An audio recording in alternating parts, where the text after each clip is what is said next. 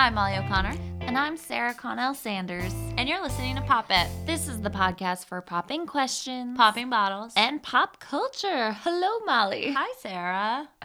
So we are going to talk about a woman named Patricia Gagne, who is from Worcester. She was murdered In Worcester. And the case remains a cold case. And it was Heather Bish who pointed it out to us and asked that every time we talk about Molly Bish, we also talk about quieter cases like Patricia Gagne. Mm-hmm. So I don't know if you want to relive it all, what she shared with us during our live show. So we were talking about kind of the idea of, certain people perhaps getting like the spotlight of a missing persons case. For example, Molly Bish, who's like a young blonde woman. And we talked about it a little bit in the context of Gabby Petito as well. And how some things, for whatever reason, sometimes it is because they are like a young, pretty blonde person, or because they have a certain socioeconomic status or something like that, tend to be in the spotlight more when stuff like this happens. And she mentioned Patty. And Sarah and I kind of looked at each other. And we were like, we didn't say anything at that time. And then after, we were like, we had no idea that there was like a murder. And it's pretty, we'll get to kind of what happened, what is known at least. But it's pretty upsetting story. And a lot of the time when there are folks who are, like I was saying, who are poorer or who come from a different racial or ethnic or economic background, they often don't get the same treatment. And even years later, we still talk about things that are however many years old today. And so a lot of these cases, like Sarah said, are still cold cases. They have no leads on this, essentially. Yeah, and we should reach out to the DA's office because it's still open. A lot of the recent reporting, whenever there's an anniversary that comes up about Patricia Gagne, they say we keep this case close because, you never know when someone is going to feel like it's time to finally share what they know, or like somebody has passed or a relationship has ended and now someone feels like they can come forward with new information. So I wonder how far along the case truly is based on what we know right now. Yep. And that was even something that I think Patty's father had talked about a little bit, right? Where he was hoping that would happen after some time. Her mother passed without ever finding out. Yeah, her mother passed, and I don't know about her father, but we'll see. I'm going to go through my notes too, and maybe I have a note about him. But I think we should start by talking about her as a girl because that's how we started when we were discussing the Molly Bish case.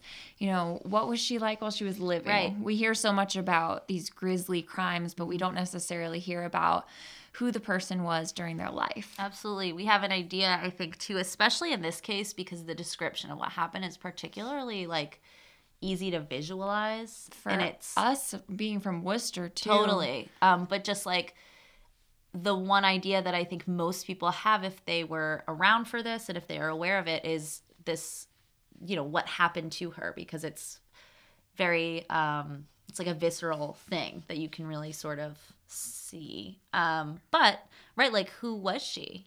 We see a picture and then that's kind of it. So she was 17 in 1984 before she passed. She went by Patty Ann, and I think it's so sweet. It was because her two best friends were also named Patty. How crazy is that? Yes, the three Patties. I was chuckling because I was reading it, a little bit more about this, some of the articles that Sarah had found and some of the info on her, and I read the first Patty. It said her friend Patty, I think it was Weigel. Yeah. Right, Patty Weigel Lecuyer. That's right. But then I scrolled down and it said, according to her friend Patty, what is it, Danzero? They all have like French last names. I know. Her other friend Patty, and I actually scrolled back up and I was like, wait. They're all Patty. They are all Patty. There's some Y, some I. So but I thought that was very cute too. Molly, I did find a picture of the three of them in elementary school. And it's so cute because it reminds me of my Worcester Public Schools, like kindergarten photos. But Do you want to describe these three young Patties? Well, first of all, I love the variation on like the hair of the time. Yeah. We got one that has like a short bang and a little feather. And then two of them are a little like the curls sort of like pulled back maybe with a pin. But very, very reminiscent, very of the time. I would guess 84, she was 17. So this must be like 10 Probably years 74. before. Yeah. And it reminds me, honestly, they look like how you would imagine like the Charlie Brown characters in real life. Oh my in a God. way, right? Just kids. Yeah, and these little kids, little munchkins, they have all these interesting prints and like, Yes. yeah, Totally. definitely like 70s textiles, avocado stripes, it's like Those stripes really, it's almost like an apron top. Really stands out. frills. Very cute. Yes. And so the three girls, they grow up to be South High students. And Patty also has a boyfriend. Much like many of our friends, they love roller skating and they like to go to Old Orchard Beach every summer. Gagne works multiple jobs, which is kind of crazy. When I read this, I guess she had 3 jobs total as a 17-year-old high school student. She was a waitress, a babysitter, and she helps take care of all of her younger siblings. Yep.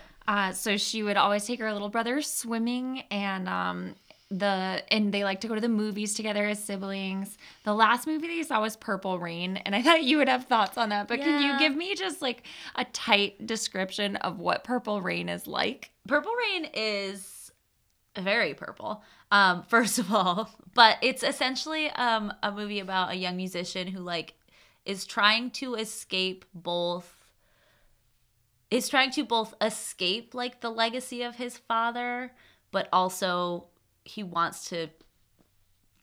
father was a musician as well. He wants to also be like his father in some ways, but he uses music as an escape from his home life, and he gets a cool girlfriend. It's Apollonia, and then there's like a rival musician. It's just very, very musical and very, what's the word I'm looking for? So it's a movie from the 80s that was made in the 80s, but it has those like 50s vibes almost of like Gotcha. the way it sort of comes across. Like wholesome? It's very cool. No, but vintage. I Not see. wholesome. Gotcha. Not. I mean, yeah, it's Prince, so Yeah. never wholesome. But Always pushing the envelope. yes, but yeah, it's really like about a young man trying to find his way using music to give it a little bit of an after-school special spin, which it's not. So here's a picture of her when she's 17. I don't know if you would like cast her in a movie, who would play her, or if you want to describe her. She's got beautiful eyes, like dark eyes. Yeah, I don't know. I'm trying to, you know who she looks like?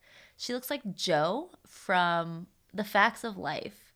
She's very beautiful, but she almost has like a tomboy, like a tough girl sort of vibe to her. Like she looks glamorous, but she also looks like she could throw a punch. Yes, she Right? kind of reminds me of Ruthie from Seventh Heaven. Sure. I don't know if you ever watched that Yep. show. Oh yeah. And so she lived in this super tight-knit neighborhood. And it's actually not far from where you lived in an apartment Yep. for a while. Yeah. Pretty close by. It's Southgate and Canterbury Street.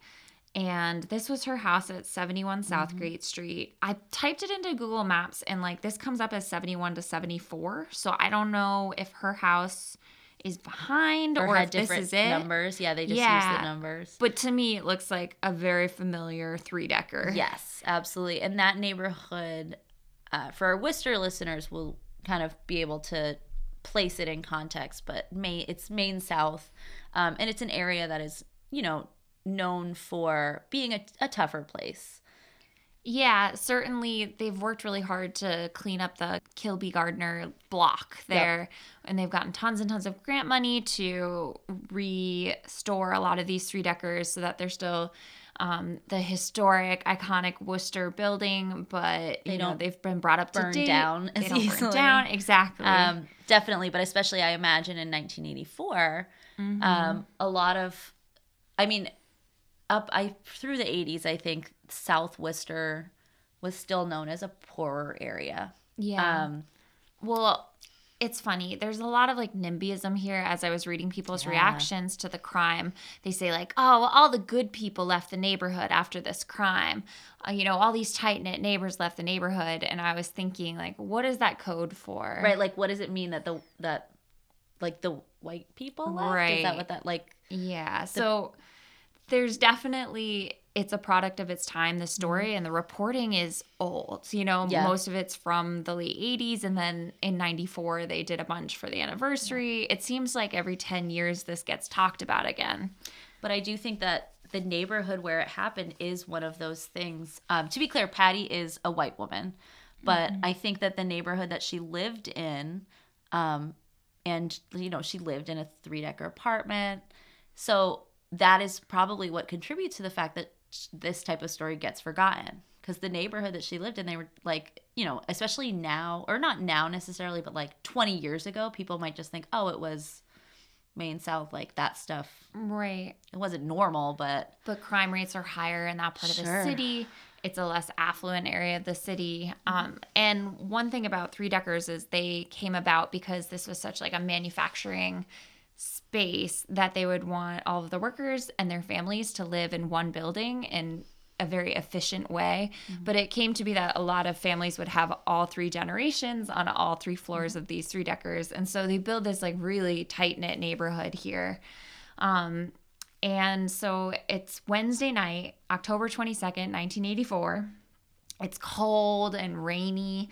And Patty Ann calls her mom to say, hey, Mom, I'm going to be late. I'm at my boyfriend's house and we're playing Trivial Pursuit, which I think is another nice little glimpse of just like how young she was and innocent. And that is a game that can go on for hours. What is the premise, Trivial Pursuit? Is it just like trivia questions? It's trivia questions, but like in between you can land on bigger spaces. Hello, Jacob. Hi. Thank you for this. Oh, and the dog. Hello. Oh, hi, Wendy. He's like, I'm coming with Thank you very much. Thanks, Jake. It smells good. Thanks, Wendy. He's like, okay, I'm coming. All right. So I think another indication of perhaps her socioeconomic level is that she is taking the bus by herself late at night. Yep. She doesn't have a car, even though she's 16. She's taking a bus. She gets off on Main Street, like right by Clark, at 11 p.m., which, I mean, I think is pretty late. My curfew was 11. Yeah, as a teenager. As a teen. But I wasn't allowed to take the bus by myself at 11. Now, again, the 80s were probably a little different than the aughts when I grew up. I didn't do anything by myself at 11 when I was 17. I know. So her house is just a 3-minute walk from the bus stop if she cuts over the train tracks. So it feels like she's right nearby. It's a walk she's used to making. And there's a witness who sees her walking from the bus stop and notices that there's a man walking about 50 feet behind her. But she turns onto Grand Street, which is a spot where she can actually like see her house. She can physically see the roof of her house. And so they figure, she's going to get home safely. Yes. Did that witness say if the man followed her down Grand Street? They did not. It sounds like as soon as they saw her make that turn, they were like, it's no big deal. Yeah. Because that's a normal thing to think. Like, right. I don't think that we tend to or should. I think we talked about this when we talked about Molly, where people then go back and they're like, should I have done this? Or they obsess, right? And, we can't live our lives like that. It's too late. Yeah. Oh, so she doesn't come home. Her brother says that, he remembers thinking like, where was she? But she doesn't come home. The next morning, the family and the police are there together when they discover her belongings in an alley that's right near the train tracks. And then it's shortly thereafter they find her body. She's been stripped of all her clothes. She's in the window well of a factory that's called the Branson Wire Company on Grand Street. And she's covered in debris. The cause of death is massive head trauma and rape. And the lieutenant who's on the case also finds, by scrutinizing the crime scene photographs, there's a wire wrapped around her neck. And it was interesting when Heather Bish told the story, she said it was a pocketbook. Yeah, that had been wrapped around her neck. So I am curious, how much has come to light. Right. What do we know, or what do we not know, or what has been reported even? Right. And how much of it is based now on these old photographs they're Right. scrutinizing versus what was seen right there at the time of the crime. Oh my God. So this Who is that? a Channel 5 I reporter. know. I want to know if it's someone who I saw when he got old. And if you take a look behind him, this is the alley where she was Yes, found. But yep. This is a picture that we're looking at, by the way, to our listeners. Yeah, it reminds me so much of all of the lofts that, the loft that I lived in. Yep. There's lofts right over in that area now, like the Fremont lofts. Yeah, they look just like that. Right by Crystal Park. So this is a really familiar, again, we were factory city, manufacturing, and when all of these factories closed, they just remained dormant, vacant for a really long time. And a lot of them were brownfields, and so it would cost a ton of money. Yep. You need a big developer to change it. And so we have this largely deserted area that's ideal for a crime to be committed. That's what I was exactly going to say. Do you want to describe just the layout kind of? So there's the building where we have it looks like a typical factory. I always get reminded of that factory from Jumanji, the shoe factory, where his dad worked, or his dad owned, I don't know, his dad owned it, but it's like that old, just very traditional looking, but what is this, some kind of A machine loading vent? dock? Yeah. Hang up the side, but on Because the train tracks are to I was about the to say, right. on the other side, you can see a barrier that is leading to a train track. So I wonder if that was a loading dock to the Right. train. Oh, yeah, because the part itself, yeah. But otherwise, there is some wide open space there. Between kind of the building and where that barrier is, there's it almost looks like there should be tumbleweeds rolling in it. There's some tall grass, there's some no grass. So this must be where she was cutting over the train tracks or close to it. Yep. And then there's all these big windows. I would say they're 10 foot tall. Yeah. And there's 1, 2, 3, 4, 5 stories. But the first story... It's almost we would call it a garden level if it was an apartment. Yeah. It's part underground. And so there's a big window well. So I would guess there's probably 3 feet of space down there. Yeah. And that's where they found her. Let's see. Oh my gosh. So her brother, it crossed his mind that she wasn't home yet, but it really tore him up when they found her because he was like, oh my God, she was close enough that if she had been calling out for help and I had gone outside, I probably could have heard her because it's so close to our house. And that's a thought that really tortures him. Like you said, it's too late, right? We insert ourselves into it and obsess. So a lot of families start moving out of the neighborhood, like we said. And they say it's because the neighborhood has changed. This murder wasn't solved. Something happened here. But, I mean, it could have been just a totally random thing. I also think, though, at that time, the mid-'80s? White flight was happening anyways. Right. So people are moving to suburbia, not even just to other neighborhoods in Worcester, I would guess. I would guess that at that point in time, and I'm not saying I haven't studied this particular neighborhood in Worcester, but in that time period, it became more common for white families to move out of urban areas and go to the suburbs. That's right. And this is the same time that all of the busing is happening in Boston, forced busing. Satanic panic is taking over daycare centers. Yeah, and so there's a lot. You have a lack of information and heightened panic. Then and Nancy Reagan, that's the Just Say No era. That's right. There's just a lot, right? A lot of general panic that are pushing people to self-segregate. Sure. And so we wonder, right? It seems like all the neighbors thought, oh, this was a random act of violence by a bad man. Yeah. But it could very well have been someone that knew Patty. It could have been somebody that lived in that neighborhood. And so they keep pleading. Let's see. I still have to believe that somebody saw something that night, or the murderer has told somebody something, and that person or persons aren't talking. Maybe someday someone will come forward, and that will be the break in the case that we've been waiting for. And that was from her mother. I was mixed up. That's what I thought. Her father. Yeah, it was. Yeah. Yeah, That and was then when I was she talking about passes away in 2010, and still there's no people of interest in this case. And jumping back to what you just said about like a random act of violence, Heather talked a lot about that, about the idea that we try to make these monsters in our heads. And she goes back to the seed of it, where it's like, how are those monsters being made, right? They're everywhere. It's probably not one person committing all these crimes. It's probably one for one, where we just have these people who are unwell and, committing crimes, and they're everywhere. Right. And that's the thing too, is like, Heather said, yeah, it might be some dark, shadowy figure lurking in the window well, but it also might be your plumber or your dance teacher or your grocery store worker or your lawyer. It could be literally anyone. Yep. And that's the scariest part.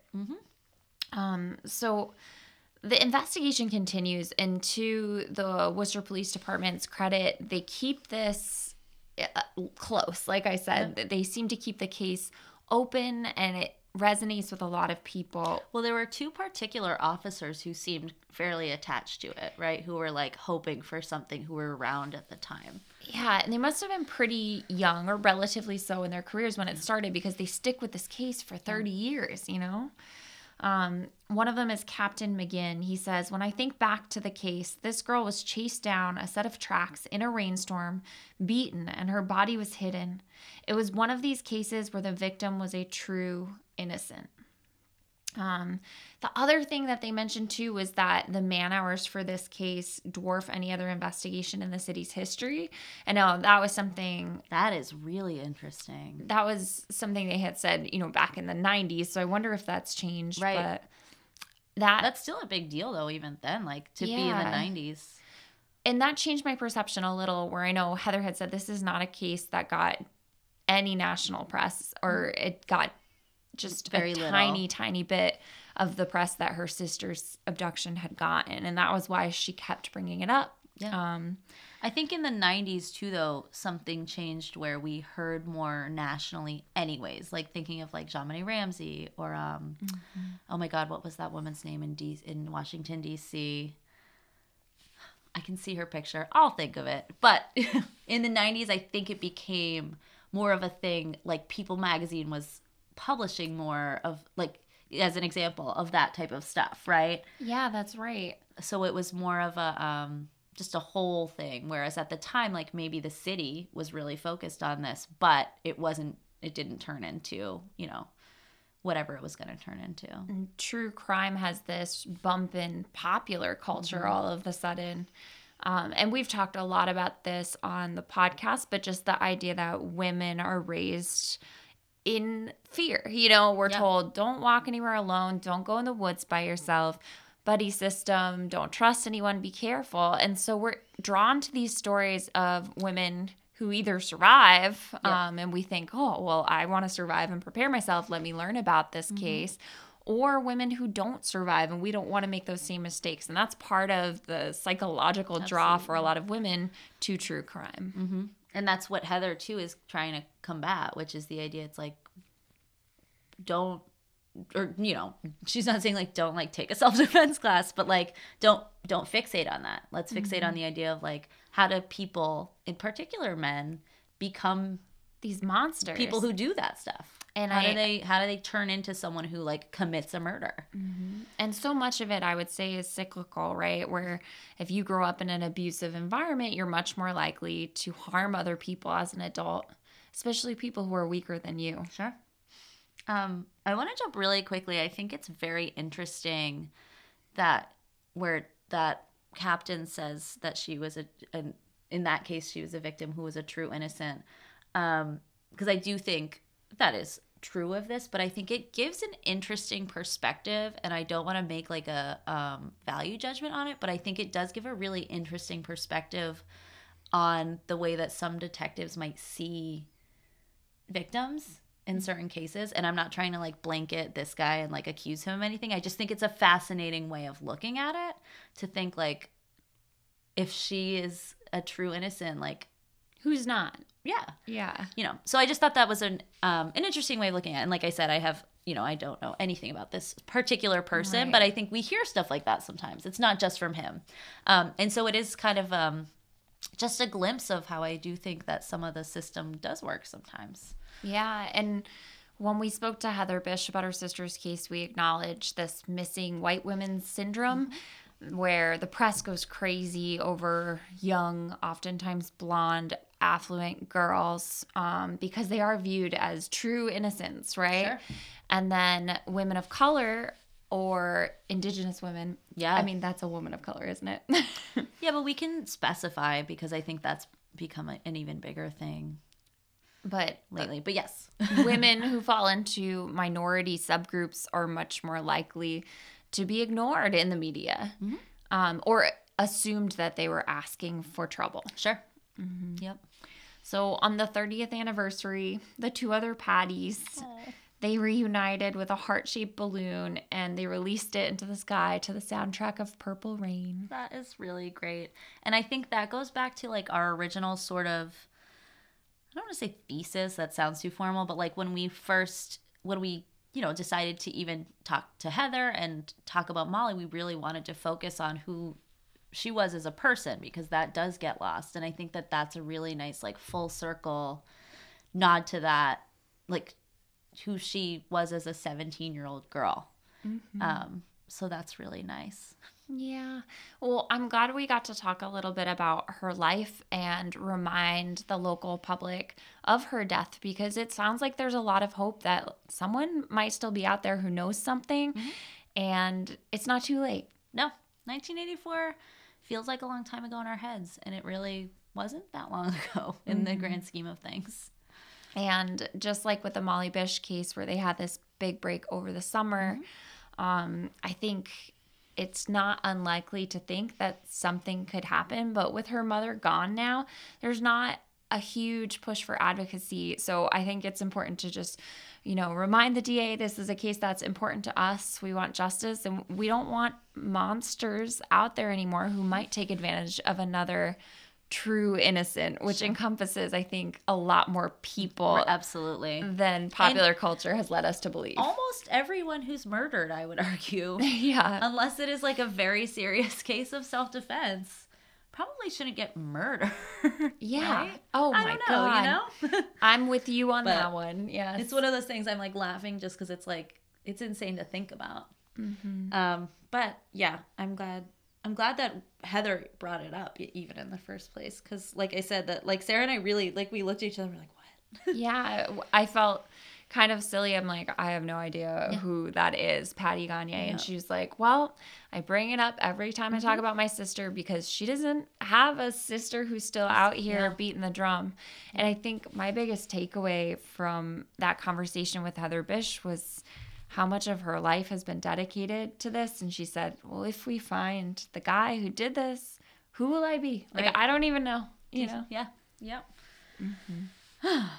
All right. Well, we'll be back for a more extended episode very soon. Definitely. I have been Sarah. I've been Molly. And this is Pop It.